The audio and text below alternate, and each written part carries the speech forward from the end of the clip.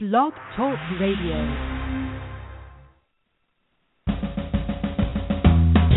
Welcome to Lykken on Lending, a weekly mortgage market update providing up-to-the-minute information on interest rates, loan programs, and hot industry news relating to the mortgage industry. Brought to you by Mortgage Banking Solutions, enabling executives to take their business to the next level. To participate in today's program, our guest call-in line is 646-716-4972. And now, here is your host of Lykken on Lending, David Lykken. Good to have you with us, everybody. It's Martin Luther King Day, January 19th, and we are honored that we have a lot of people dialed in. Look at this. Good to have you with us. Appreciate you dialed in and listening. I know we have a lot more listening over the Internet, so it's good to have you with us, however you dial in. And more importantly, I want to thank you, our listeners, for telling others about this broadcast. It is just astounding to me how many people are listening to this thing and how it's getting passed around. It is starting out or something where I just wanted to get a few friends together and entice them into an environment where I could ask them a lot of questions, really smart people. That's how this started. And now it's grown to over 350,000. We're approaching 400,000 listeners. It's just really interesting, and or downloads. Not all of those are listeners. I mean, those are repeat listeners. So the nearest count, we're running pretty consistently, somewhere between the 60 and 100,000 numbers. That's just astounding. So for me, it is just a real honor to start something and have you all gain from it. And we do hear from so many of you. And even I was hearing from some of you Packer fans out there over the weekend, as it looked like you were gloating, and then what a change in fortune. So anyway, the biggest comeback of all times, and so it's good to have you with us. So we could talk Super Bowl, but some of our listeners were texting me, Lykken, I'm so glad we finally beat those blankety blank Seahawks, and then you can only imagine the conversation back. So good day to you, Martin Luther King Day. We want to honor Martin Luther King. I love leadership, and Simon Sinek is one of my favorite guys I like listening to, and he has a video out there that it's really the power of why. He talks about three companies or three entities. It says the Wright brothers, Martin Luther King, and then Apple Computer, and what's unique about them. Go check that out on the TED video. I use this a lot in my coaching and consulting. Very, very interesting. But it's Martin Luther King Day, and what he did and how he did it is because he had a passion to change lives. And it's really the differentiating fact that's out there. I had the privilege of having a good friend of mine, Bill Stipek, stop by the house on Sunday, and we had a great visit. And I just love being around people that have a passion for the industry and are looking for innovation and then really changing lives. Folks, it is just so much what we're about here. And so we do honor Martin Luther King and what he did, and so much of what the results have been. So anyway, good to have you all with us. This is the broadcast created by mortgage professionals for mortgage professionals, and we're the proud recipient of the Innovation Award and from Progress in Lending. So thank you very much to our friends at Progress in Lending. We also are excited about the hot topic today. We have Les Parker from Loan Logics. He has one of the guys that's out there. One of the things I like about talking to guys like Les that give forecasts, he's giving his 2015 forecast. I go, okay, someone says, yeah, it's the 19th. Why didn't it get this in January? Well, you know what? I'm glad he gets it out because he gets it right. He takes the time to bake it fully and then comes out and gets it right. Well, a lot of people don't. He was heavily criticized for his forecast last year. And guess what? They were dead on. So we definitely want to get him on. And so I'm excited that he took the time to get it right. And he is releasing that forecast today. And you'll get it through the emails if you're set up with him. And if not, I'll show you how to do that. And but he's releasing it today on the broadcast. So it's a real honor to have Les Parker on with us. Also, a special thank you to United Guarantee. Even though FHA decreased their annual MIP, it's still there. It's what United Guarantee offers is still very more affordable than FHA programs.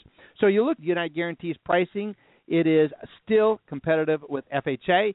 They offer faster and less complicated closings. You look at their overall premium payment choices, and it really gives you an advantage over FHA.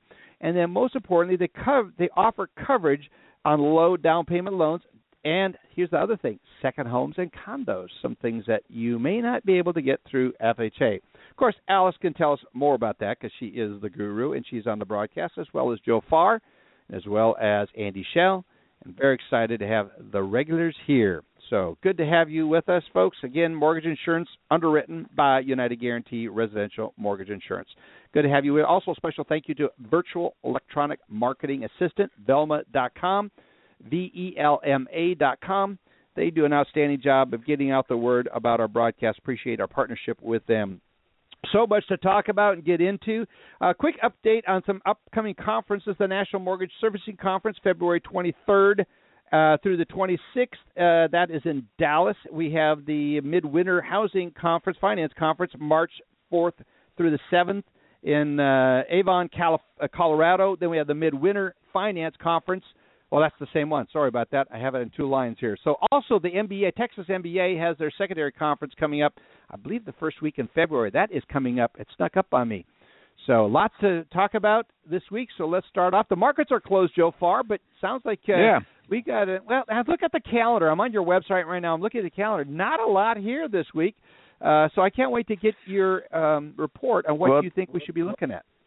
There is a lot there in the ECB announcement. That's going to be a big event this week, so we'll get into that in a minute. But you're right, the markets are closed today, so we'll just jump right into last week, which really first time in several weeks that we didn't see an improvement, a net improvement in MBS prices and mortgage rates over the week. So, but it didn't reverse by much. Just a couple 30 seconds on the 3 and about a quarter of a point on the 3.5 coupon. So, but it was a change in trend, if you will. And the big mover last week was the announcement by the Swiss National Bank. Probably everyone's heard about that by now, and it was an announcement having to do with their monetary policy and how they had been pegging their currency, the Swiss franc, to the euro, and they were going to discontinue doing that, and they were going to let their currency rise to whatever level it was going to rise to. And that wasn't as big. What they did was not as big an event as why they did it. And what they said they were doing was they were preparing for the ECB's sovereign bond buying program. Now, Swiss Central Bank shouldn't know anything more about what the ECB is going to do than you or I do, but it struck the market as another sign that they're actually going to do, the ECB is actually going to do something regarding a quantitative easing type stimulus, and that sent MBS prices much higher on Thursday after that announcement. It also created some uncertainty because it was a big move in the market, and it was. We saw some companies that probably are going to fall into bankruptcy because of it. But the uncertainty and the potential demand, again, much like the U.S. QE programs, caused MBS prices to improve significantly. Now, we saw that reverse itself on Friday. Yes. Some of the surprise nature of the announcement wore off, and some of the profits that were to be had were reversed, and so net after a couple of days there was no market reaction to the announcement, but it caused quite a lot of volatility. Go ahead.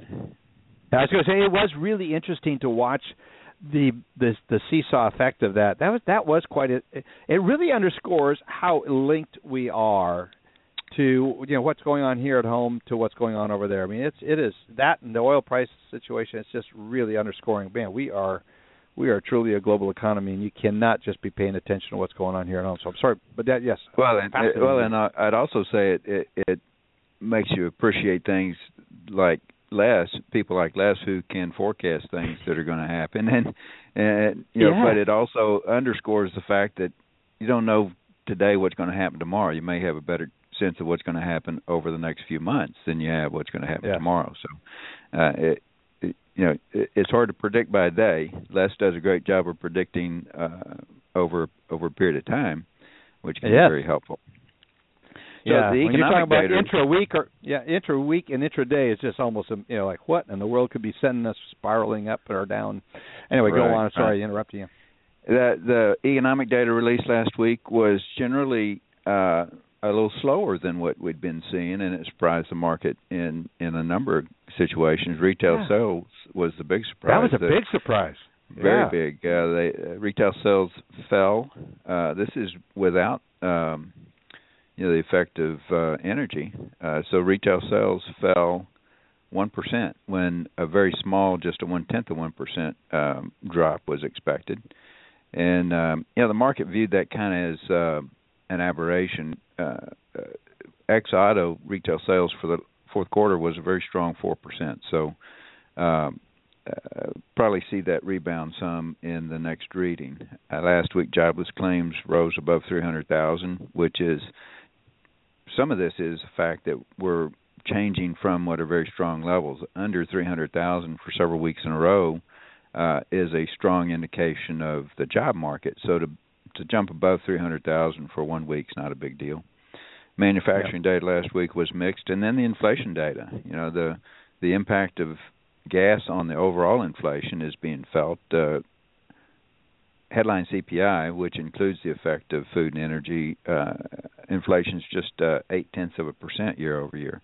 When you back out the effect of gasoline on that measure, it's still up 1.6%, but well below the Fed's reading of 2%, which means that the Fed's got more to do to stimulate in order to get that inflation number higher.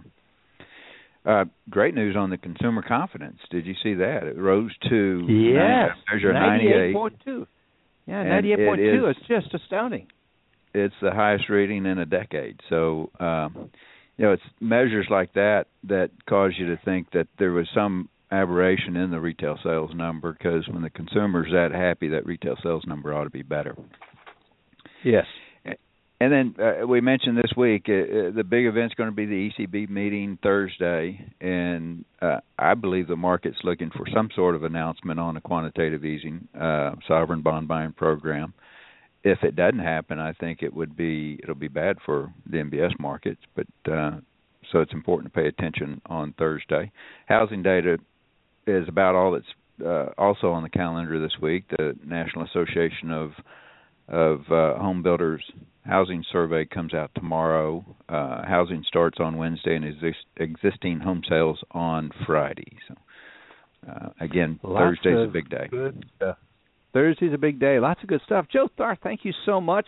Again, folks, if you don't have the MBS quote line service, you're missing out. Les Parker took me down into the pits of Chicago when we were there trading. And you know what? They have this little 1960 looks like, with almost rabbit ears, sticking this little TV sticking down in the pits. At least they did when Les took me down there. It's been a few years.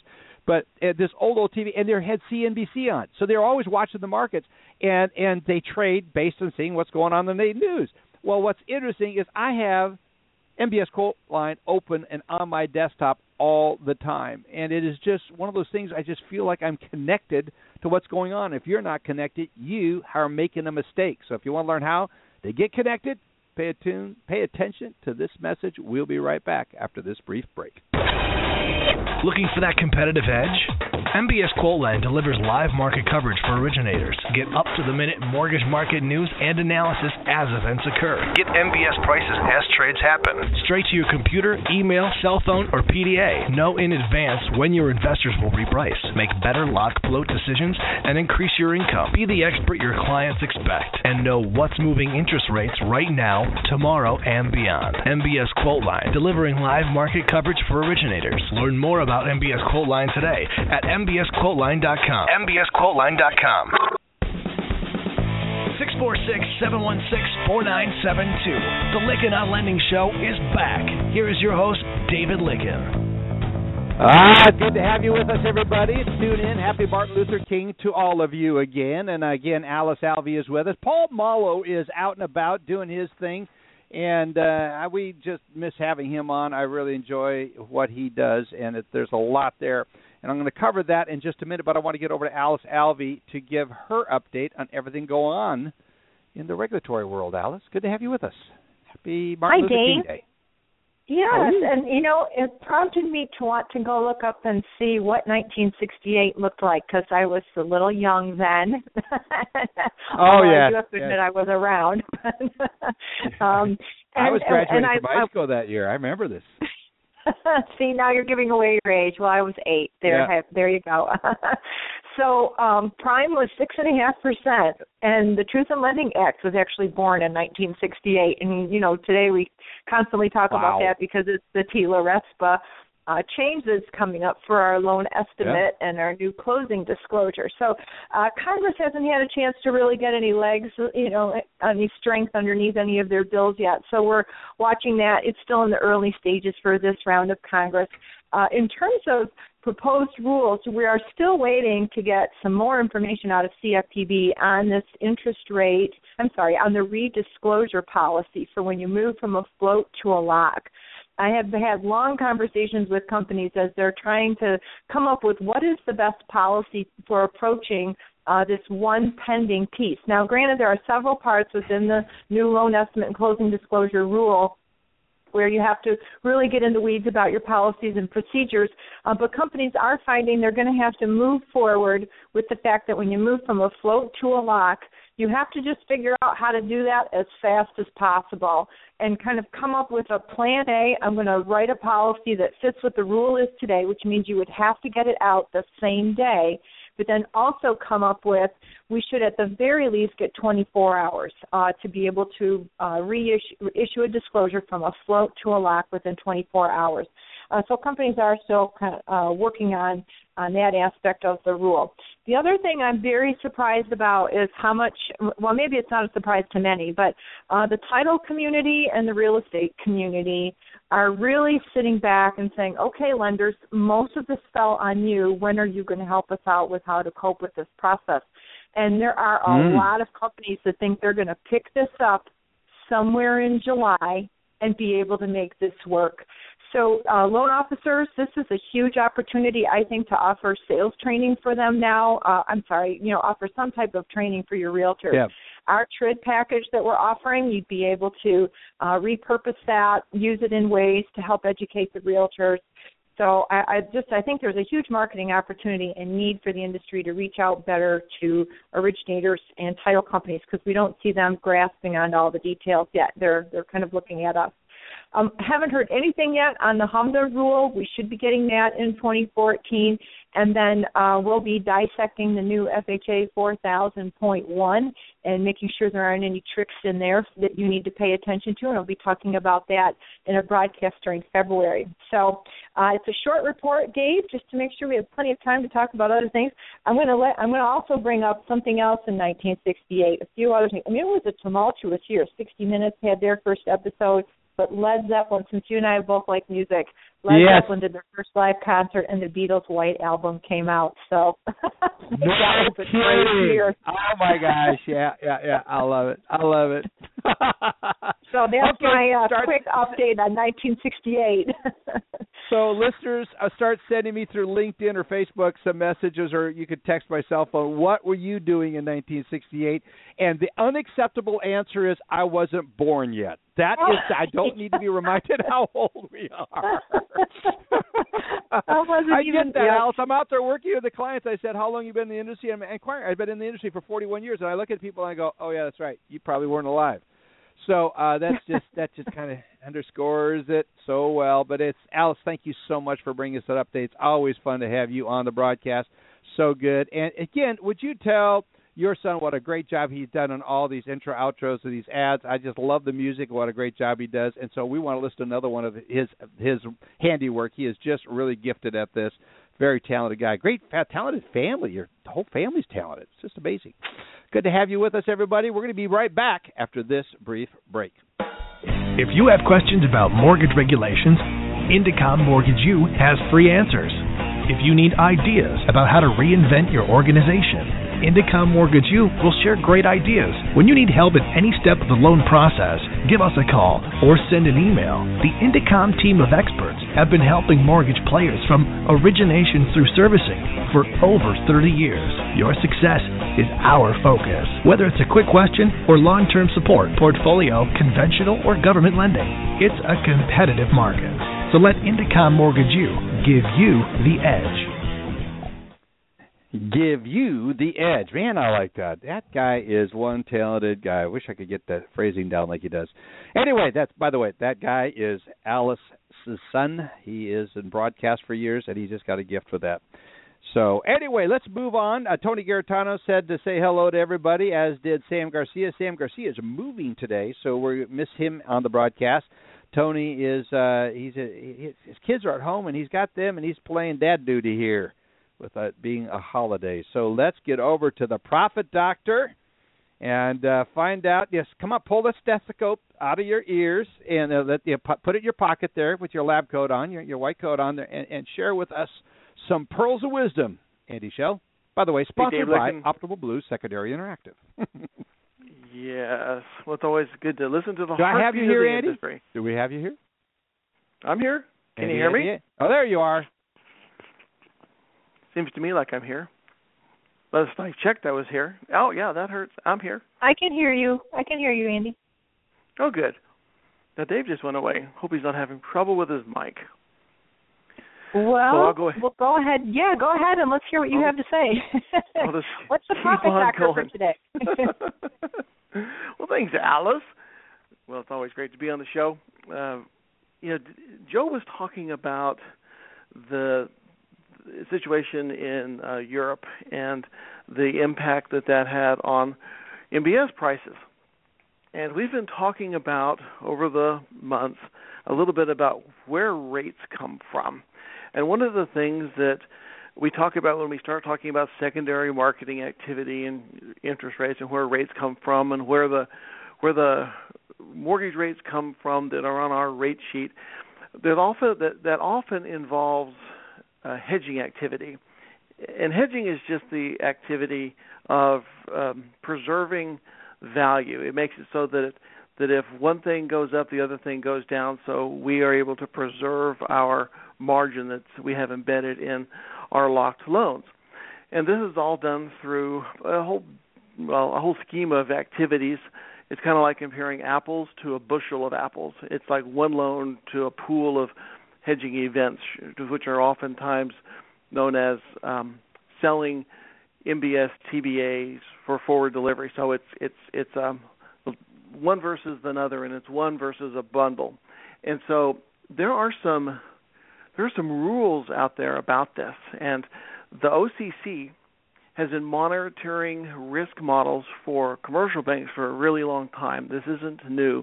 Commercial banks have to have their risk models validated virtually annually, actually. And so if it's a commercial bank-owned mortgage lending operation and there are risk models used to preserve the values at risk in the locked pipeline or warehouse, then that model has to be validated. And that's actually a really smart thing to do, because how do you know? How do you know it's right? How do you know it's doing what it's supposed to do?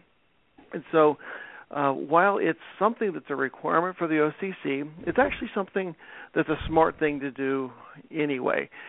It's not yet a CFPB requirement, but I would not be surprised if it doesn't become one. But basically, it means you're going to take the inputs that you put into your model and run it through a comparison model to see if you get the same answer. And so we actually help doing this for clients. But the point is, when we think about compliance issues and we think about regulatory issues, we often think about it as, oh my gosh, they're going to surprise you with something else, and we feel like we're always playing defense. And so I want to turn some of the regulatory issues around and make it be a positive. Let's figure out how we can use these regulatory requirements as a way to make our organizations better, rather than just saying, I'm not going to do it, or I don't want to do this, or it's such a hassle, and we're always playing defense. Let's get in front of it, and there's almost always a reason behind the regulation. The regulation came into effect for some purpose. It wasn't just some random thing most of the time. And so let's understand it, apply it, and see if we can't run our businesses better. Rather than running from the regulations, let's embrace the regulations and use them as a springboard to actually make our businesses better, including hedge model validation or making whatever the position. Yeah. Hey, Dave, you're back. You're back. Yes, and so that's there's good. information on our website. Go to mbs-team.com. Go to the OCC section under services summary, and there's all kinds of stuff in there about hedge model validation. But we're back. Dave, you're back. I'm glad you're back. I'm glad you're back, but I had a question then. I got all geared up to be interviewing Andy when you dropped. Oh, no. Well, go ahead and ask it then. Let's get it in. Get it in. Well, I'm interested in the hedge model validation because I know a lot of companies are maybe even outsourcing, right? A lot of community banks and lenders kind of start out with getting help on that front. So they're taking the advice of a third-party provider, which is, the parties I know of are excellent at that. So if they're using a third party, shouldn't they still have it validated? And doesn't the validation include some stress testing as well as profitability that they may want to understand a little bit better? Absolutely, Alice. You're exactly correct. And actually, unless you're a really big organization, you probably want to use one of the top 5 alphabet soup hedge advisors because this stuff's complicated and you don't want to mess it up. And these guys do it all the time. So using one of the hedge advisors is a great idea. And yes, that falls under the third-party management requirements, and it also is part of the hedge model validation because you're using somebody else's risk model. So the fact that you're using a hedge advisor doesn't remove this obligation from you. If anything, it makes it be more present. You need to validate that the risk model that your hedge advisor is using is being applied correctly. And it isn't one size fits all because the data inputs that come from your organization that go to one of the hedge advisors is unique to your organization, and the data elements have to be validated. So exactly right, Alice. Even if you're using a hedge advisor, you need to get a hedge model validation. Well, and I would say even though the CFPB hasn't specifically called this out in a mandatory requirement, just by virtue of their vendor management policy, it already exists. You're exactly right. To the it's depth implied. that the third-party management requirements already require that you make certain that the relationship's managed correctly and the service level agreement has certain provisions in it, exactly. And then to go on to the next level of depth and verify the outputs, verify the inputs, verify the code, the mathematics, the outputs, stress tests for real-world events, the recommendations. It can sound overwhelming, but it's very important to do this because otherwise you could be like in the example that Joe just gave today, where we had an unexpected move in MBS prices. MBS went up, so the value of the loan went up, which means rates are coming down. At the same time that rates are coming down, it means the value of the loans are going up, just like because loans match up with MBSs. But that also means that your hedge position is going down, because we want the teeter-totter effect. One goes up, one goes down, preserves our margin. That's what's supposed to happen. That's why when people keep talking about, I had all these pair-off costs, what's wrong with my hedge? That doesn't mean anything. You can't tell by looking at pair-off costs if your hedge was right or not, because you have to look at the loan sale gains as well. Take the loan sale gains less the hedge cost, put it together, see if you got your margin. That's how you measure it, not by just looking at pair-off costs. That's only half the equation. You can't get the answer from looking only at that. But anyway, this is fun stuff to talk about. One of my favorite topics. Thanks, Alice. Great question. Yes. Good question, Alice. And thanks for backing me up again. That's why it takes a team to do this broadcast where we're all dialing with voice over IPs into a voice over IP system, and being out here in the country, it just does it to us. So anyway, folks, thanks so much, Andy, for great report. Appreciate it. I can't stress the importance of what you're talking about enough, and we'll talk about that at another time. But I told you we had one of the true heroes of our industry is a guy named, and I mentioned his name earlier, I'll just say Bill. But he's now retired out of the industry, enjoying the good life. But he stops by, and I'm always honored by his presence when he stops by my house. And it's once this industry gets in your blood, you just can't leave it. So he tries to leave it, but he stops by, he wants to talk, and we share ideas. But the one thing he always talked about, he says, we always got ahead of things. And his company, if I mention the name of it, was sold for one of the highest multiples ever, very successful, lots of stuff. And I would love to get him back on the broadcast some point in time. So, or on it. I've never had him on, but it's just one of these things. There's so much history to be gleaned from how people did it. But what's the one thing they all did? They did not wait. They prepared in advance what Alice was talking about and what Andy's talking about. So, folks, listeners, don't be running from this. It's manageable. It can be done. Yes, it's a little more complicated, but get a hold of Andy for that type of stuff and Alice on the other for the training and so much for e-learning. So thoughts here. Can't wait to have Les Parker on, who's up right after the break. Stay tuned. We'll be right back after this brief message. Mortgage Banking Solutions is the preeminent management consulting firm to the residential mortgage lending industry. No other firm in the U.S. offers the menu of services or the level of expertise to the industry. If you're looking for help converting from best efforts to hedging or need help with bookkeeping to know your profit per loan, if you are interested in making the transition from broker to banker, or if you just need a roadmap for success, Mortgage Banking Solutions' primary focus is to enable executives to take their business to the next level and guide them down a path towards success and profitability. With over 300 combined years of experience in all facets of mortgage lending, the Mortgage Banking Solutions team of professionals has the expertise and know-how to help you accomplish your goals. New warehouse lines of credit, broker to banker transitions, transitioning to hedging, financial and accounting services, or meeting your capitalization needs. If you need help with these or any other aspects of your business, please contact our Mortgage Banking Solutions sales team to see how we can help you at 512-977-9900. That's 512-977-9900. Mortgage Banking Solutions, enabling executives to take their business to the next level.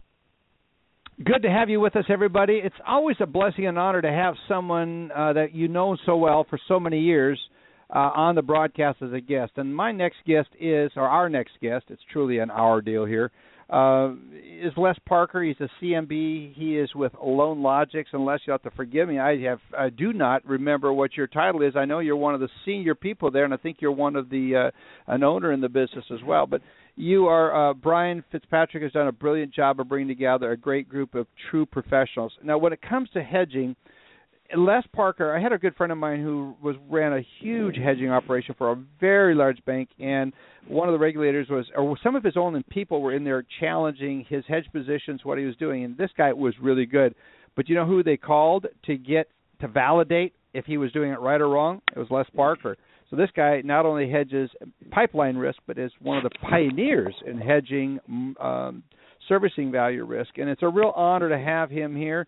He has a finance degree from San Diego State University.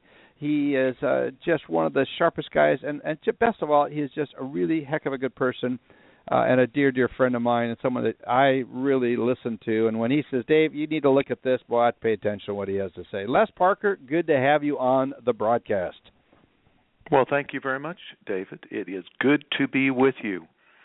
I've been calling you Dave for so many years. I think of you as King David, so I think I'm going to have to start saying David. I wanted to do something in contribution to Alice's talking about 1968. How about a 1973 song? You may not know this, but every one of my regular daily newsletter, the subject line is a parody of a song. Yes, it is. Yes. And I've been doing this now for about a year and a half. For years, I'd done it just sporadically. Now it's our marketing department tells me, oh, everyone loves this, so I need to keep doing it. So why don't I do this? We'll open up.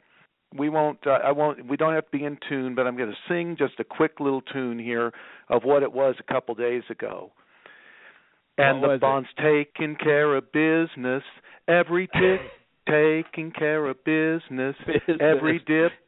Bond's been taking care of business, high all time, taking care of business and trending over time. Look out. Anyway, that's Parker Bachman Turner Overdrive. Thank you. I was going to say if anyone knew the group, and so people get to kind of guess what's the song, and we have people that have come back and say, "Oh, I know that one," and so it's a lot of fun. Well, it's a good way to connect with people, and you do connect with so many, and you write stuff. Folks, I've been reading lots of stuff, and the first 10 years I started reading, I got headaches. I'm going, I don't understand the first 4 paragraphs of a 4-paragraph email. And I go on, so you just stay at it and learn and learn and learn, and he's patiently said, okay, this is what this means, but I always refer him to as one of the rocket science of our business, and it's good to have you here. But we're talking about your forecast. Your last couple forecasts, while controversial, were right on. And so we don't need to have you give us your secret sauce, but really want to spend the 25 minutes, well, let's say here about probably 22 minutes to allow some time for the outro, to really get into what your forecast here is. But to give some credibility, give us an example of what you forecast last year, and we talked about it just before we were on the pre-call, just before we started the broadcast, And so if you give us some insights and some of the persecution and the vindication you had as a result. Oh, persecution, yeah, I guess so. Persecution, vindication, yes. I guess so. It is interesting about forecasting. Last year, at the beginning of the year, an awful lot of people were suggesting that the 10-year would go up to 4%, maybe a little lower than that, maybe a little higher than 4%. The market was at 3% at that time. There was really an outlook that the U.S. economy is going to be expanding, and so therefore interest rates will be going higher. Federal Reserve was kind of in that stance because tapering was ending, and people were wondering, well, when is the Fed going to be starting to tighten? Right. So there were a lot of good reasons why people would think that rates are going to go higher. However, I was one that felt that the odds of us going much higher than even we were starting the year was very low, and that we could actually see 1.9% on the 10-year sometime during the year if a few things happen. Those few things essentially happened, and so we saw 1.9. Did not think it was that hard to call, but obviously a lot of people felt differently. Oh, you were there. There's some people that said, "Okay, he's gotten too old to be here making forecasts," and they were discounting you big time.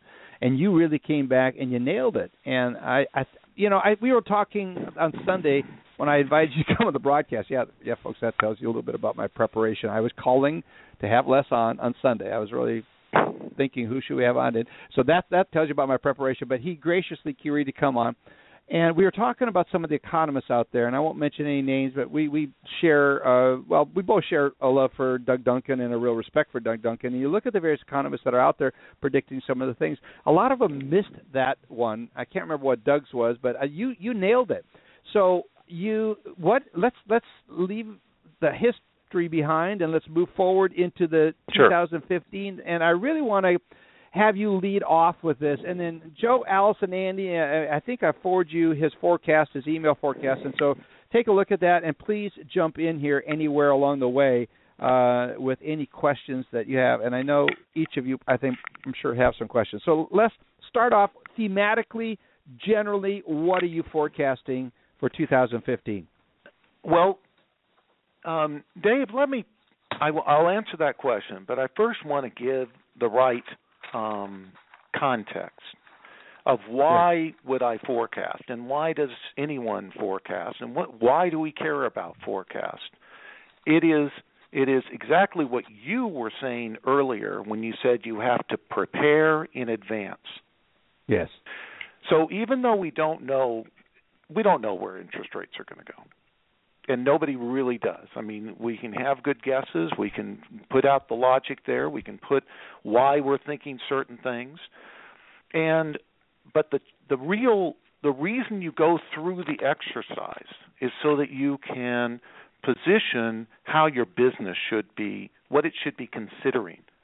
If you think rates are going a certain direction, you have to kind of do some what-if scenarios. So when you start hearing various different forecasts and you hear kind of different directions, it gives a manager, and particularly risk managers, a context and to shock, you might say, their own belief system and their business models. So that's the reason we do it. That is a good. Can I just dwell on that just for 1 second? I think a lot of people go, I look at forecasts. That's interesting stuff. No, you not just look at the forecast. You look at the thought that goes into it, and it really, by doing a forecast, I think everybody should do this to some degree about their business. Forecast your business, forecast your market, because it really causes you to start examining the tenets of what you believe your future is going to look like. And when you do that, and you miss it, it's as much value in missing it as getting it right. It's not this trophy as you get in. It's just how good you get at this, and then you're learning at what should I be paying attention to, and then someone like you comes up with something that you may not have had in your field of view in your analysis of the market. It really helps. So I think it's a great process. Good. I just want to underscore that for our listeners. Go ahead. You may remember that. Greg Crosby and I, when we worked together at First Financial Government Securities and First Financial Futures a number of years ago, we came up with the idea that we should shock pipelines. that we should look at interest rates. If interest rates move, if pull-throughs change, what happens?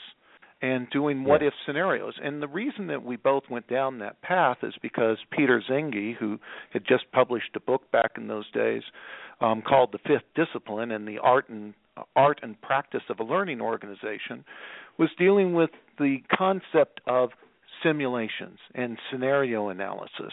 Shell Oil had put out some papers on how they did simulations and scenario analysis. If you'll think about what they do in the military, they're always doing practice of what possibilities are.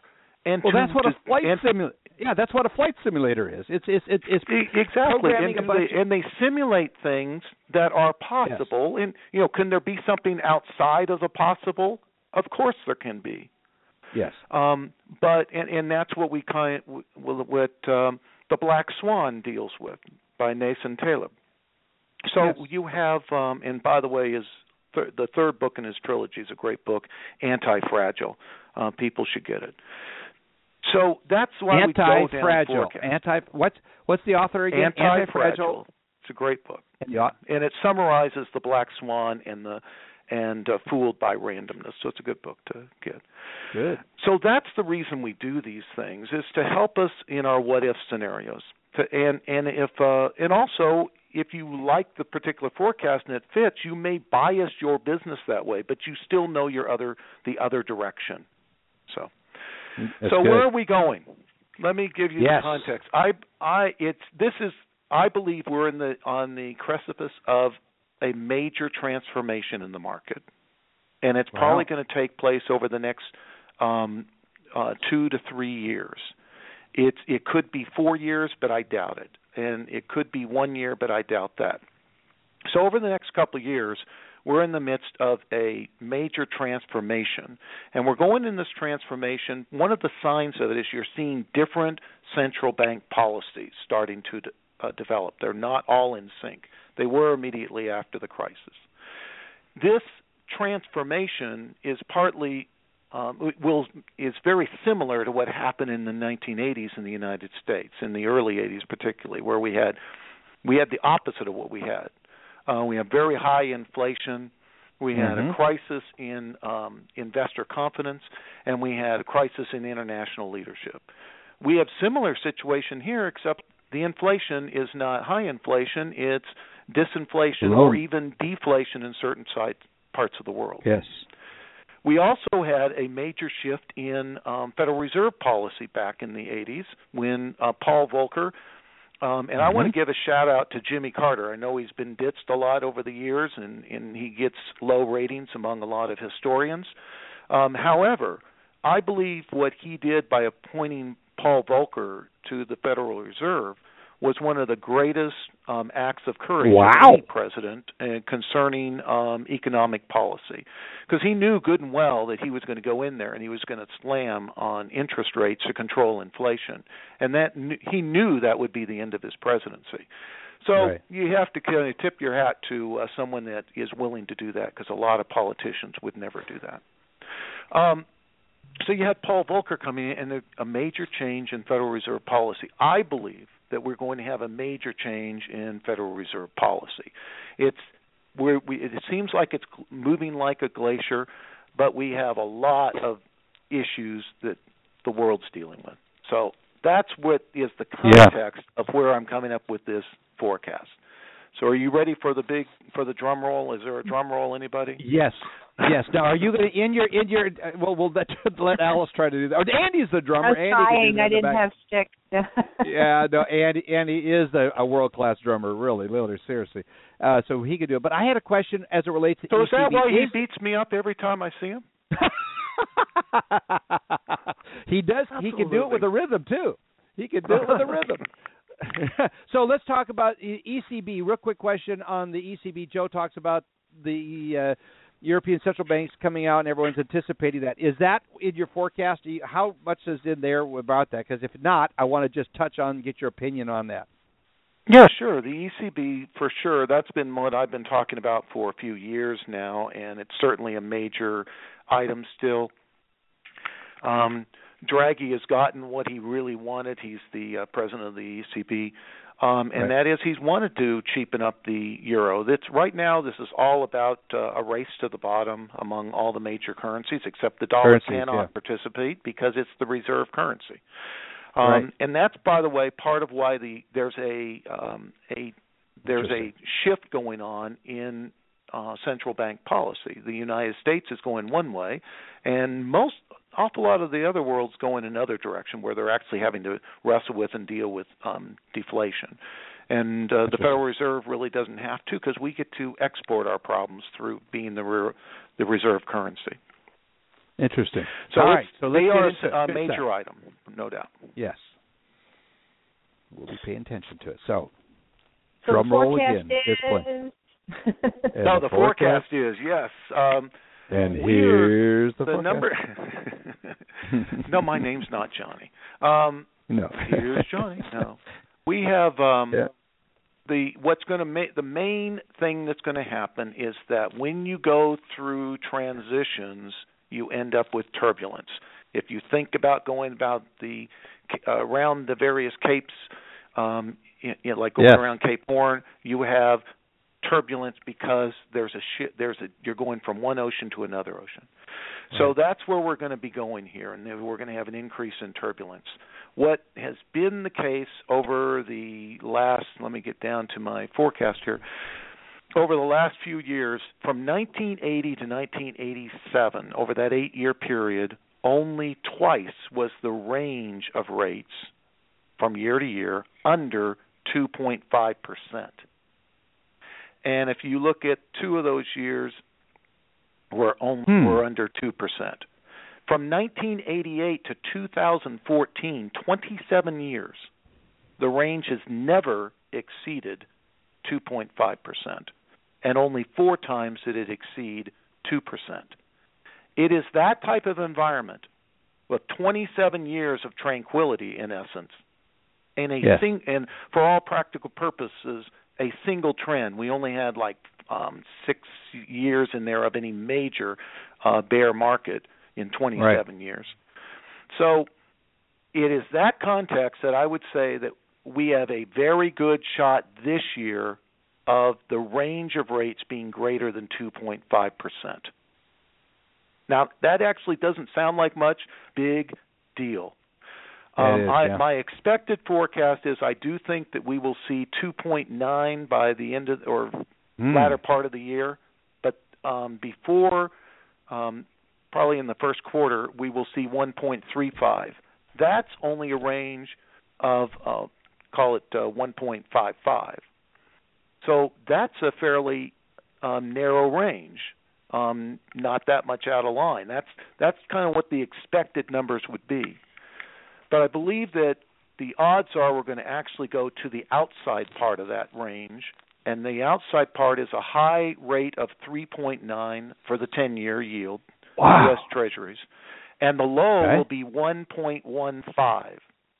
Wow. Now, how do we get to 1.15? We are currently, what are we today? I'm trying to pull it up right now. So, rates right now are, let me pull that up because I'm not looking at it right at my fingertips. Well, and while you're looking at that, I'm hearing from several listeners are saying, Dave, what does this mean? What does this mean? Okay, I got it. What does this mean? It means it means a lot of things, actually. Yeah. So we're at 1.8 right now on the 10-year. 1.8, okay. So, 1.8. So if we go down to 1.15, which I think we have a good shot at, I think it's almost a given we'll get to 1.35. So we will eke out a new low, a new all-time low, just like the bond has already put out a new all-time low. I do think we'll get to at least that, and we'll probably get a good shot at the 1.15. So how do we get there? We get there because I think we're going to have flash deflation. It's never been talked about, and it's because the world is so interconnected by technology. We are so rapidly growing. Google, the head of Google Research, has talked about how we are running madly to singularity, to where artificial intelligence exceeds human intelligence, and that he thinks that could be in the 2020s, could be 2020 or 2025, or maybe closer to 2030. In that type of tremendous explosion of knowledge and the technology associated with that knowledge, that means markets can move and adapt to new information very quickly. And it can keep incorporating it and shift through things. And investors, I believe, are willing to put their money out faster because they can digest that information. So what I see right now is that we're in much of the world, China is on the verge of a significant real estate crisis. It's already selling off. We see Japan can't get out of its morass. We see Europe is in deflation now. We just got a deflationary number here published in the United States, though I don't think that we're going to go to negative interest or to negative inflation here in the United States. But generally speaking, you're going to see this slowdown in these prices, and there's going to be certain pockets with major drops, and probably in developed countries because they are so dependent on U.S. or U.S. dollar denominated debt. So I think we're going to have some debt crises. I think we're going to have some significant moves in lower interest rates on the major supports like German bonds that are almost getting close to zero, and you have U.S. going lower and lower. Right now, one of your audience needs to understand, Dave, is that U.S. Treasury bonds are not U.S.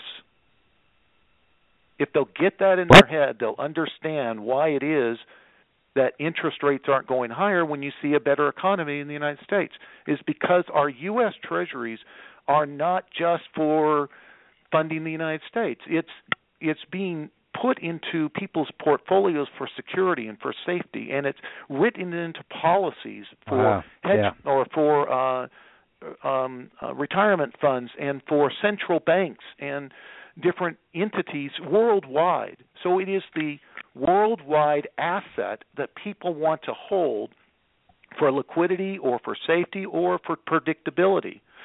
And with those type of items, that's why it can drive lower and lower and lower. And I do believe that we're going to see that in these next 6 months, that we'll see this drive lower. And it's going to be driven by some events throughout the world. I don't have to necessarily know what those events are. It's just giving you the sense of what the market's seeing. And if we see this flash drop of prices of whatever type of items, prices, but I think it will be particularly in real estate and foreign lands, we'll see some softness here in the U.S. What will happen is investors then will reassess it all, and they're going to reassess their outlooks. And then I think they're going to come in with a lot of money that's been sitting on the sidelines, waiting for this type of moment, and it is going to cause the exact opposite by the second half of the year. Now, I may be off on my timing some, and it may be that it's the first half of 2016. So view it this way: a big drop in rates, then a big upheaval very rapidly that goes higher. And that's going to cause a great deal of problems for mortgage bankers. It's going to cause problems because as volatility increases, it makes the implied option premium in mortgage servicing rights more expensive. So that's good for the value of our servicing, but it makes it harder to manage the risk associated with that. Same thing for our pipelines. Our pipelines will have larger moves, and how do you manage those larger moves? Most mortgage companies manage risk from a reactive viewpoint, and they cannot react faster than what can happen overnight. So that's the consequence. That's and amazing. It's also put some business companies out of business. So. Yeah, well, if you have that kind of volatility and you're in a reactive mode, you're absolutely right. You can't react fast enough when it's and you're trying to catch a falling knife. You only just cut worse. Andy Schell, let's get you in on this. This is, and then I'm going to go to you, Joe, and then Alice. So I'm looking at the clock. We have 5 minutes and 43 seconds on the whole broadcast. Let's get in some questions here on this, and start with you, Andy. Well, hey, Les, great to talk to you again. Dave, I like the analogy of trying to grab a falling knife, and Les, I couldn't agree more on the the strategy for mitigating risk of volatility. And for a mortgage company, obviously, you need to have a hedge advisor to make sure you do it right and never float, never play the market because you're not smart enough. Never, ever float would be one point. Hey, but Les, I guess, and I'm sure you agree, I was reading your analysis, and I was really interested in some of the economic forecasts related to the job creation from the oil production, particularly the shale exploration. And given that we've seen this black swan event almost with the price of oil dropping in half over the last, a month, 6 months. not even. Yeah. So what effect is the drop in oil going to have on jobs and ultimately the economy and ultimately rates, in your opinion, going forward? On an immediate basis, it's a very negative thing because of jobs and salaries and immediate layoffs. In the longer event, it's very positive because we are a net importer of oil, so therefore it's a net positive for the U.S. economy. Very good. Thank you. That's good. Only Joe 4 minutes left, so I want to be short. Yeah, that's good. Thank you. Good question. That's one of the ones I had noted. Yeah, Joe? This may be old school, but what's your view on the natural hedge for a mortgage company, having both a production operation and a servicing portfolio? Because it sure sounds like one's going to be extremely valuable for a while, and then it's going to become less valuable, and vice versa. Well, I do believe there is somewhat of a natural hedge. However, Andy would be able to answer better than I can, that there are some accounting issues to why it doesn't exactly fit. But in general principles, good. I think some of the best operations out there are ones that understand that they have to be able to know how to refinance their own servicing. Otherwise, it's going to have such an impairment on their value. They can't use enough capital market tools to lay off that risk. So the number one item for mortgage bankers is try and find things, doing your what-if scenarios that you can do in operations. Be prepared. If it takes significant layoffs, be prepared for those. If it means significant ramping up of a call center, you need to be prepared for those. I'm very I wish I could drop some of the names, but I'm privy to some of the great minds in this country, particularly some independent mortgage bankers, that have done just that. That's the way they think. They do not think capital markets first. And by the way, no one should. They should think in terms of their operations first. Mm-hmm. Well, that's a good segue over to Alice, thinking of operations first. Alice, that's got to warm your heart a little bit.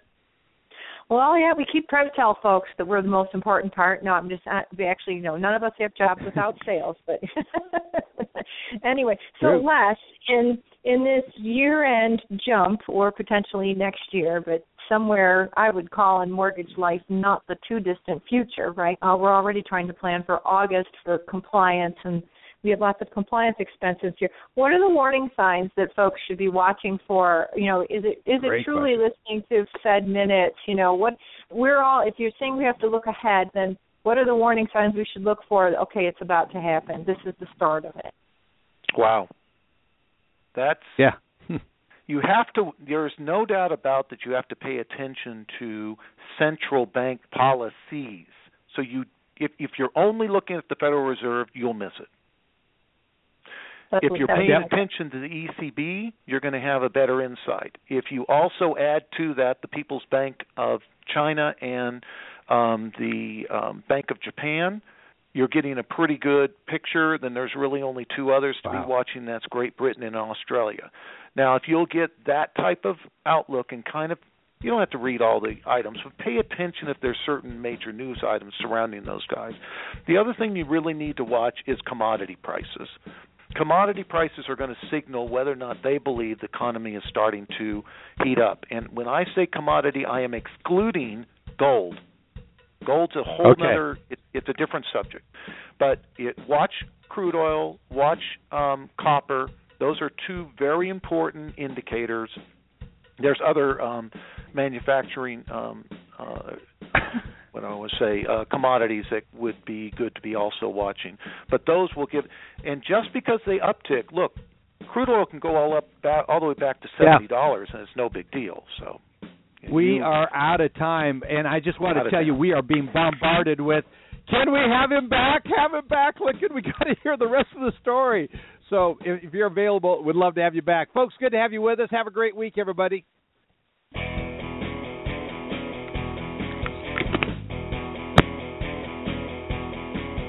This has been Lykken on Lending, a weekly mortgage market update with your host, David Lykken of Mortgage Banking Solutions, enabling executives to take their business to the next level.